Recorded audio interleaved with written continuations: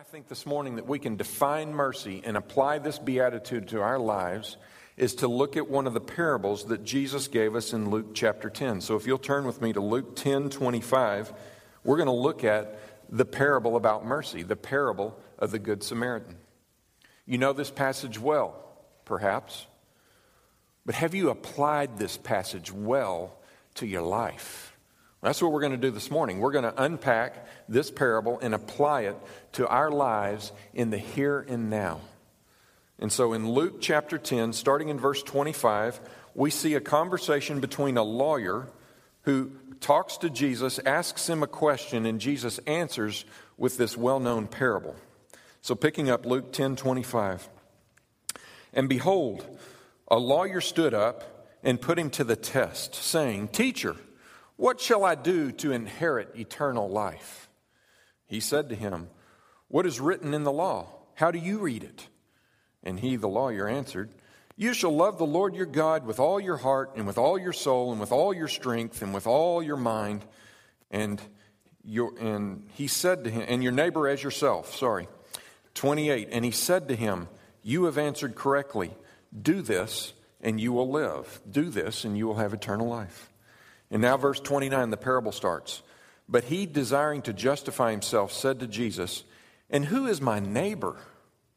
And Jesus replied, "A man was going down from Jerusalem to Jericho, and he fell among robbers, who stripped him and beat him and departed, leaving him half dead. Now by chance, a priest was coming down the road, and when he saw him, he passed by on the other side. So likewise a Levite, when he came to the place and saw him, he passed by on the other side. But a Samaritan, as he journeyed, came to where he was, and when he saw him, he had compassion. He went to him and bound up his wounds, pouring on oil and wine. Then he set him on his own animal and brought him to an inn and took care of him. And the next day he took out 2 denarii and gave them to the innkeeper, saying, "Take care of him, and whatever more you spend, I will repay you when I come back." Which of these 3 do you think proved to be a neighbor to the man who fell among the robbers? And he said, "Well, the one who showed him mercy." And Jesus answered him, "You go and do likewise." In this passage, we see 5 elements of what it means and how it is carried out to be merciful toward our neighbor, toward the downtrodden. And I want to unpack these 5 in our time together this morning, and then we'll make some application right after that. First of all, look in verse 33 of this parable. In verse 33, we see a Samaritan comes along and sees a man in distress. Now, what has happened right before this? Jesus is told of 2 religious men, a priest and a Levite. Now, a priest is a descendant from Aaron himself. Okay? This is a holy man, a man that is to lead and shepherd the flock of God known as Israel. And a Levite is not necessarily directly descendant from Aaron, but he is an assistant to the priest.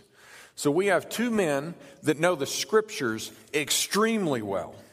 We have 2 men that are called by God to minister to people of the nation of Israel. And they both do not respond the way this Samaritan man responds, and we'll talk about him in a moment.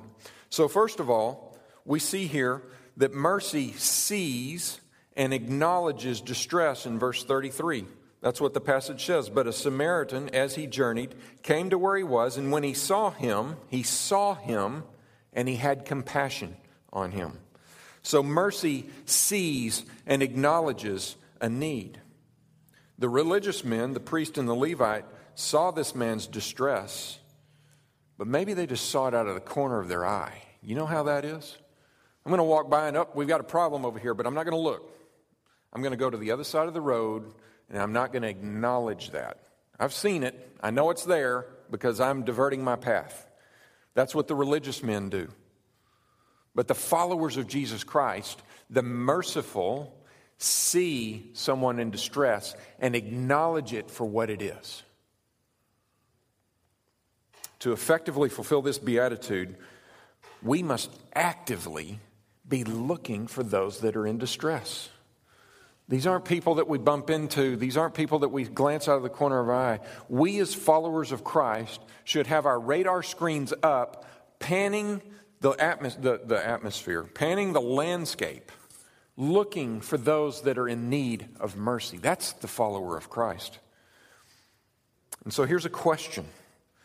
Do you, and I wrestled with this question all week, do you look for opportunities to meet the needs of others who are downtrodden? Are you intentional about trying to find those people in your walk of life that you can raise up and show mercy to? That's your calling as a disciple of Jesus Christ. That's a good test to see if you're following fast after Christ. Are there people who need mercy? Because our Christ saw humanity as needing mercy. And what did he do? He came in the form of a baby. And he grew up in stature as a man. And he died on a cross as a sinless substitute for those who needed mercy. And we are to image that in our walk on this earth. So the second thing, there's 5 elements. The second element of mercy that we can see in this parable is still in verse 33. And we see that the Samaritan responds internally with a heart of compassion. He responds internally. He sees him, and then he has compassion on this man that has been stripped and robbed and beaten. What do the religious men do? What do the priest and the Levite do? They don't have 1 ounce of compassion. You know how we have compassion on one another? When I see a downtrodden person, the first thing that should flash in my mind is, that right there is a person that's made just like me in the image of God. That person right there bears the image of the God that I bear and that made me. We don't see them as mere people. We see them as image bearers. And when we see them as image bearers, we will then have compassion because we have something in common. And all man, believer and non-believer alike, are made in the image of God. No believer can claim that they are not made in the image of God. They are. God made man in his own image. He made them male and female. And so we need to be looking at people as image bearers like us, and then we can begin to have internal hearts of compassion for these people that are downtrodden. And we must empathize with those who are fallen, because we could be right there with them just like that. And here's the question that we need to ask. Are we compassionate towards the fallen? Or do we walk around with signs hanging off of us that say, do not disturb? Because a lot of us do. This Levite and this priest had a sign hanging on them saying, do not disturb. I see that guy out of the corner of my eye. I'm over here on the other side of the road. I can't be disturbed with this. Merciful followers of Jesus Christ are looking for opportunities to be disturbed. Is that you? Is that me? Are we looking for opportunities to be disturbed? Number 3, mercy responds externally. We've already seen the internal compassion in the heart. Now mercy responds externally with very intentional efforts to relieve the distress of the one that's in need. So it goes beyond the heart. We don't say, oh, tough blow. See ya, wouldn't want to be you. We don't say that. We say, tough blow, and I'm here to help. Look in verse 34. In verse 34 it says, he went to him. So he's seen him, he's had compassion. Now he went to him and he bound up his wounds, pouring on oil and wine. And then he set him on his own animal and brought him to an inn to take care of him. So we see intentional, practical efforts to relieve this man of his misery. What do the religious men do? They relieve their own distress by going to the other side of the road. This distresses me. I see this guy out of the corner of my eye. I don't have time. I don't have compassion. I don't have the wherewithal. I'm going to get out of the way. I'm going to walk to the other side to ease my distress over this situation. But the follower of Christ runs to the side of this man that's on the side of the road and kneels down and takes practical measures to take care of this one that needs mercy. We must look to the downtrodden with a determination to take action with an eye towards restoration, with an eye towards raising them up and meeting their needs. Are you helpful towards those that need mercy, or are you callous? Are you creatively thinking, how can I meet this need? Or are you just registering that there's a need and moving on? Do not disturb. Number 4, mercy is willing. You ready for this one? Mercy is willing to be inconvenienced and to suffer personal loss to raise up the downtrodden. You ready for that? The religious priest and Levite were not going to be inconvenienced beyond having to reroute their trail. They were inconvenienced. They had to go to the other side of the road. But this Samaritan man goes to the extra mile to be inconvenienced and to suffer personal loss. Look at what he suffers here in verse 34. First of all, he bound up his wounds. He went to him and bound up his wounds. So he is losing personal time. And I'm telling you, I think that's the first thing we're not willing to give up, is time. And so he is inconvenienced because he's not going on his path. He stops to go to the side of the man that needs help. Secondly, he pours on this man oil and wine to heal wounds. This is costly personally to the man. Oil and wine is an expensive commodity. And he says, it's not for me that I have this. It is for this man that I will pour this out on him. So he suffers financial loss. He also suffers financial loss in that he took him to the inn and he gave him 2 denarii. That's 2 days of wages. You ready to cough up 2 days of wages for someone else's need? There's sacrifice here on the part of this Samaritan. And then look at the physical sacrifice. In verse 34, it says, he set him on his own animal.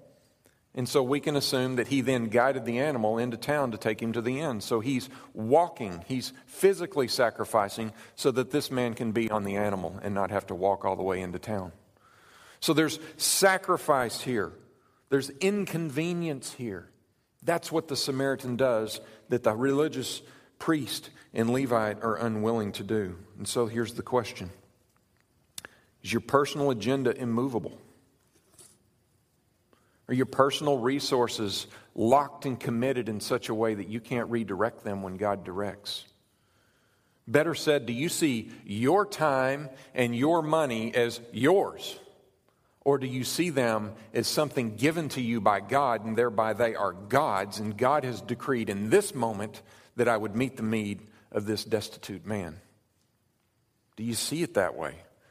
Or are you clutching tightly to your time and your material possessions and not deploying them for the glory of God who gave them to you? A disciple says, my animal is God's animal, and God is telling me to devote this animal to this man. A disciple of Christ says, my time is God's time, and God has ordained for this moment to be a moment of ministry to one who needs mercy. A disciple says, I've got some wages, but they're not my wages, they're God's wages. And God would have me to deploy them in this moment for this destitute person. That's the disciple. That's the life of the disciple, the Christian character that Jesus is calling for in this beatitude. Blessed are the merciful, for they shall receive mercy. Here's the last one. This is a big one too.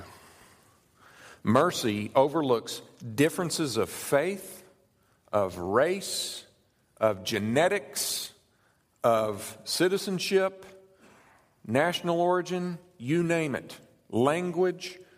Mercy overlooks all of those things. Why? Because we see humans as made in the image of God. There's not Europeans and Americans. There's not Hispanic in America. We are all image bearers of God. Well, there was some really bad blood between the characters in the parable that Jesus is giving.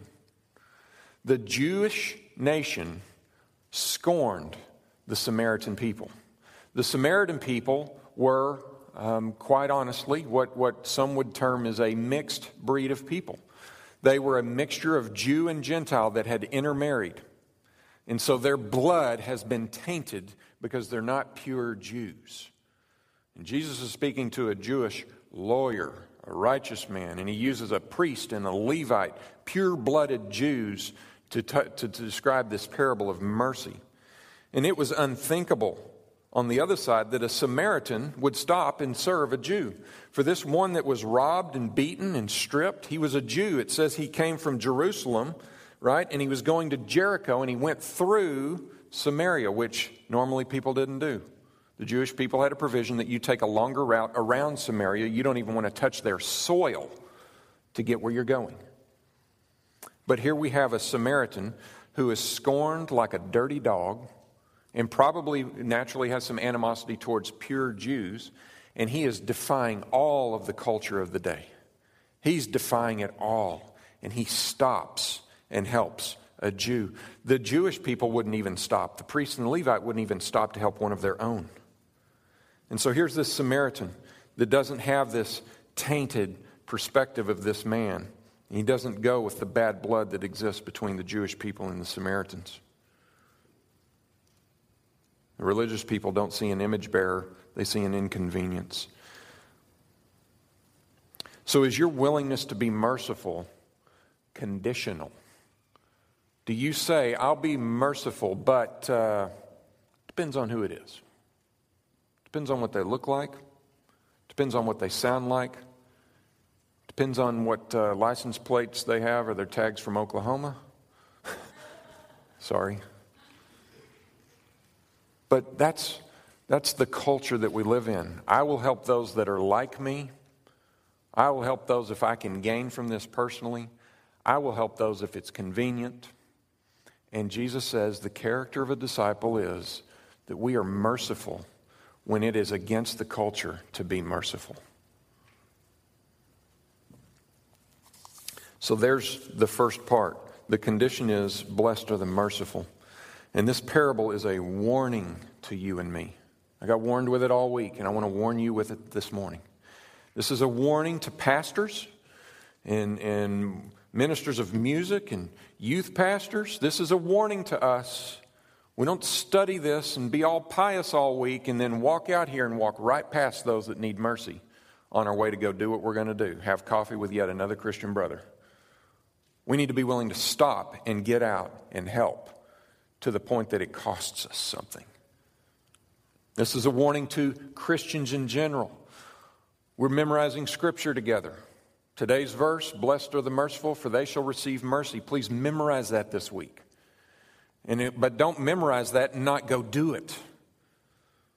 For then you're a priest or a Levite, and you will merely be walking to the other side of the road and heading on down to where you're going. So we cannot be caught up in the mechanics of religious activity. We can't have no eye for the distressed, no heart to respond with compassion, and we cannot be people who don't put forth effort to bring the relief of the gospel of Jesus Christ while also relieving the material and physical needs of the people that we encounter. The one who is not merciful towards other people, okay? The person who is not merciful towards other people is so unaware of his own condition that he thinks he's not needing mercy himself. You get that? If we're not merciful towards other people, then we are oblivious to the fact that we are in need of mercy from God. We are not poor in spirit if we're not merciful to other people. We don't mourn the sinfulness of our life if we're not merciful towards other people. We are not meek if we're not merciful to other people, and we're certainly not hungering and thirsting for righteousness. And we need mercy, and the promise is, blessed are the merciful, for they shall receive mercy. Now, let's go to that. We have to be very careful with this promise. This thing gets abused all the time. Let's not abuse, for they shall receive mercy. Let's don't abuse that. This is not implying that mercy is something that we earn. Okay? We do not earn mercy. We do not work for mercy. We do not deserve mercy. Such is a contradiction of the term. Mercy, by its very definition, is receiving what you don't deserve to receive. So it can't be a work. We can't say, if I'm merciful, I'll get mercy. Although the Scripture kind of says that, doesn't it? We need to handle the Bible rightly here. Mercy is not a work that we earn mercy from God by being merciful to other people. If you earned it, it would be your due, and then you would no longer call it mercy. There will be a day of judgment. Scripture is full of this day. It's telling us this day is coming, and it tells us it's coming like a thief in the night. We do not know when. And on that day, we will stand before our Lord. And He will not judge us based on our mercy ledger. We won't whip out a ledger and say, here's all my mercy, now give me some mercy, God. That is not going to happen. That's not how it works. He will evaluate our lives, and He will look into our lives to see evidence of an obedient disciple of His Son, Jesus Christ. And He will look for evidence of faith and trust and obedience to the commandments, yes. But ultimately, God is going to see that our authentic faith in Christ will be demonstrated in our merciful acts towards other people. So, said another way, when we are merciful towards other people, it's not a work that we're doing to then earn mercy. When we are merciful to other people, it is a fruit that tells you what kind of tree we are. You see it? You see the difference between a work and something that is now due me as a wage versus an identifying trait, characteristic that's hanging on the tree that defines me as the kind of tree that I am. And so when the Father sees mercy, He sees faith and belief and trust in Jesus Christ in obedience to His commands. And therefore, the fruit that He bears identifies Him as one of my own. So we need to be careful that we don't take this to mean I've got to go be merciful or I'm not going to get mercy ever. We are merciful towards other people because we have been mercifully forgiven for our sins. And we now imitate our Christ because He has changed who we are. We are a spiritually born again new person who now demonstrates that by being merciful. So it doesn't earn us, it's who we've become in Christ. And so we cannot think of our merciful actions as a work to earn mercy, but a fruit of being in Christ. Now, I want to make some points of application and then we'll land this airplane. All right, I want to take this merciful concept and make sure that we don't abuse it. And I'm going to look at 4 areas of life that we all live in. Okay? We're going to go into 4 phases of life that we live in almost every day, and we're going to see what mercy is and what mercy is not. Okay? So first one, we all live in a family. Okay? Father, mother, children. And I'm going to ask this question. Can a Christian parent discipline their child and still fulfill God's calling to be merciful? Or should a parent be merciful and turn the other cheek when their children disobey? Or should a parent not judge their child because he has done wrong? Some people will say that we need to be merciful and therefore we don't need to hold people accountable for their actions. We cannot abuse Scripture like this. Proverbs 13:24, whoever spares the rod hates the son. You know that verse. Whoever spares the rod hates the son. Strong language. But he who loves him is diligent to discipline him. Ephesians 6:4, fathers, do not provoke your children to anger, but bring them up in the discipline and instruction of the Lord. There's not a call here to have a child that disobeys and does something wrong and say, I'm going to just have mercy on you and just forget it. We can't go there with this. And you would agree with me. I'm not telling you something that you're rearing up against me on now. You're with me on this, but keep with me. Hebrews 12:5-10. My son, do not regard lightly the discipline of the Lord, nor be weary when reproved by him. For the Lord disciplines the one he loves and chastises every son whom he receives.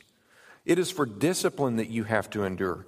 God is treating you as sons. For what son is there whom his father does not discipline? If you are left without discipline, in which all have participated, then you are illegitimate children and not sons. So there's this call to be disciplinarians, not just mercy givers all the time. And there are times when parents do show the mercy of God by disciplining. Discipline is an act of mercy. It is taking them in a bad condition and saying, come out of that condition. Don't dwell there. But there's also times when parents are to show the mercy of God by not disciplining, perhaps. So there's this balance. There's this need for discernment of when do I need to be merciful and when do I need to throttle this kid, right? And both can be acts of mercy. Even in the moment of discipline, a parent can show mercy. How? They weep over their child's sin. They weep over the circumstances that have brought them to this moment of discipline, and they discipline them mercifully. And then I love this. There is a moment of mercy even in discipline because a parent is to restore their child and reconcile with them and embrace them after the discipline. And that's a time to show mercy. So in the family context, merciful does not mean withholding punishment for something that's been done wrong. But sometimes mercy does mean, you know what, I'm not going to hold you to that. Because God is a merciful God, and I want to show you what God's like in this moment of extending you mercy. How about the second one? How about the workplace? Can a Christian employer terminate an employee for poor work or a violation of company policy and still be merciful? Or should employees have a job for life regardless of their actions? Colossians 3:22 through 4:1. Bondservants, that's a biblical term for employee. It's not slaves. Employee. Employees, obey in everything those who are your earthly masters, not by way of eye service as people pleasers, but with sincerity of heart, fearing the Lord. Whatever you do, work heartily as for the Lord and not for man, knowing that from the Lord you will receive the inheritance as your reward. You are serving the Lord Christ. For the wrongdoer will be paid back for the wrong he has done, and there is no partiality. Masters, employers, treat your bondservants justly and fairly, knowing that you also have a master in heaven. So Paul calls employers here to be just and fair, just like God is with them. But this does not mean that employers are to allow anything to happen in the workplace with no ramifications. We don't go there with this. 2 Thessalonians 3, starting in 10. For even when we were with you, we would give you this command: if anyone is not willing to work, let him not eat. Let him not eat. Now, the abuse of this mercy scripture is let him eat. Show him mercy, right? But we're told here, let him not eat. Let him not earn wages, if you will. For we hear that some among you walk in idleness, not busy at work, but busy bodies. No such persons we command and encourage in the Lord Christ Jesus to do their work quietly and to earn their own living. So here we see that the worker who is unwilling to work should not eat, should not be extended mercy. He should be disciplined, not paid for this. The employee has to earn his own living. He has to earn it. And the employee who is unwilling to work must be disciplined.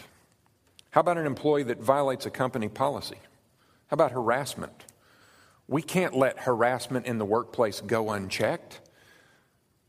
In mercy, we need to discipline that person, but also in mercy, we need to protect the others that have been harassed by the harasser. And so we have to extend mercy in the right cases and judgment in the right cases as well. And guess what? Mercy can be shown towards a terminated employee, right? How? We can offer some severance pay to assist them to the next job. If someone just can't get the job done, mercifully, we can put them in some training and pay for their training. We can help them with unemployment. We can help them with job placement. So there are ways to be merciful, yet still being right and just in what's happening in the workplace. Number 3, government. I'm going to ramp up the intensity here. Can a Christian congressman pass a law, and can a Christian judge sentence a person to prison or the death penalty even for violating that law and still fulfill God's calling to be merciful? Or should a Christian congressman not pass laws? Or should a Christian judge always show mercy in the courtroom? Romans 13, 1 through 4. Let every person be subject to the governing authorities, for there is no authority except from God, and those that exist have been instituted by God. Therefore, whoever resists the authorities resists what God has appointed, and those who resist will incur judgment. For rulers are not terror to good conduct, but to bad. Would you have no fear of the one who is in authority? Then do what is good, and you will receive his approval, for he is God's servant for your good. But if you do wrong, be afraid. Be afraid, for he does not bear the sword in vain, for he is the servant of God, an avenger who carries out God's wrath on the wrongdoer. So there is a call for government to act with the authority that's been given to it by God to render judgment and punishment to people. So should we show the Sandy Hook Elementary School gunman, if he hadn't have taken his own life, should we have shown him mercy and just said, mercy be to you, everything's good? Absolutely not. Should we see indecent and criminal acts towards women and children in our societies and say, I'm going to show mercy? We cannot abuse a passage like this. Yet there are times when a deserving sentence should be commuted maybe to a lesser sentence. There are moments where mercy can be extended in the courtroom. And should a criminal ultimately be punished, the way we show mercy is we go visit them in prison. The judge sentences him. I'd love to see a judge go to prison and sit down with the gospel and share it with him behind bars. That's how you show mercy in government. All right? So how about the last one? The church. Family, work, government, church. Can a biblical elder call a church member to repent of a public and egregious sin and exercise church discipline, even exclusion from membership of the church, if there is no repentance, and still fulfill God's calling to be merciful? Or should a biblical elder allow anyone to be in good standing in the church regardless of their behavior and their beliefs? There's a time for mercy and there's a time for discipline. 1 Corinthians 5:11 says this, but now I'm writing to you not to associate with anyone who bears the name of brother if he is guilty of sexual immorality or greed or is an idolater, reviler, drunkard, or swindler, not even to eat with such a one. For what have I to do with judging outsiders? Is it not those inside the church whom you are to judge? God judges those outside. Purge the evil person from among you. And we could look at Matthew 18 in church discipline. If your brother sins against you, go to him in private. Tell him of his sin. If he agrees with you, you've gained him. And if not, go to him with two or more. And if he agrees, you've gained him. And if not, tell it to the church and have nothing to do with him. Treat him like a tax collector and a Gentile. That means he's treated as an outsider. What do we do with them? We mercifully give them the gospel of Jesus Christ. We don't walk to the other side of the road around them. We treat them with the gospel and with mercy. And the goal all along is to bring them to repentance and receive them right back into the fellowship of this church. But in the merciful moment, we discipline so that they can be right with God. And then there's another merciful moment where we pursue them while we've told them they're not among us. We still go after them because we do want to bring them back to us. And then there's a moment of mercy when we receive them with the right hand of fellowship back into our church because they have repented to God of the sin in their life. So there's a time for mercy and there's a time for discipline. And the ultimate purpose of discipline is repentance and restoration. So as long as we live in a fallen world, and until Christ comes again, we will have to exercise biblical discernment as to when we should show mercy and when we should show justice. And in the already but not yet, we deploy mercy and justice in right ways at right times for the glory of God. And the caution is we can't do it for the glory of ourselves. So here's how I'll conclude. We have an opportunity right before us to extend mercy to those that have fallen on very hard times. Where might that be? Granbury, Cleburne, Moore, Oklahoma. Do you see the need for mercy right here in our own backyard? Now, how can we preach on a sermon about mercifulness and walk out of here and never act out mercy? How can we not image our Christ when we have a need right here before our very eyes? Last week, we gave attention to those in Moore, Oklahoma, in partnership with some churches here in town, and Beans and Franks. And we had a prayer meeting on Thursday at noon, and we prayed intentionally, and funds were given and are in the process of being given to go to the disaster relief in Moore, Oklahoma, and in Cleburne and Stephenville.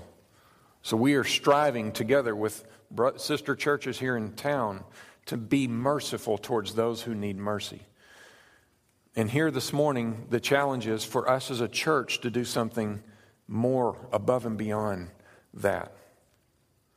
So do we have eyes to see the distress, and are we willing to acknowledge what's going on 30 miles to our east? Do we have compassion for the downtrodden? Next week in Granbury and Cleburne is week 3, right, since the tornado hit. Wednesday will be, the 2-week anniversary? So Thursday starts the 3rd week. We have word that, and we love them, Samaritan's Purse left yesterday, and they're transferring everything to Moore, Oklahoma. Damage was bigger. I'm not throwing a rock at Samaritan's Purse. Thankful they've been there for this time.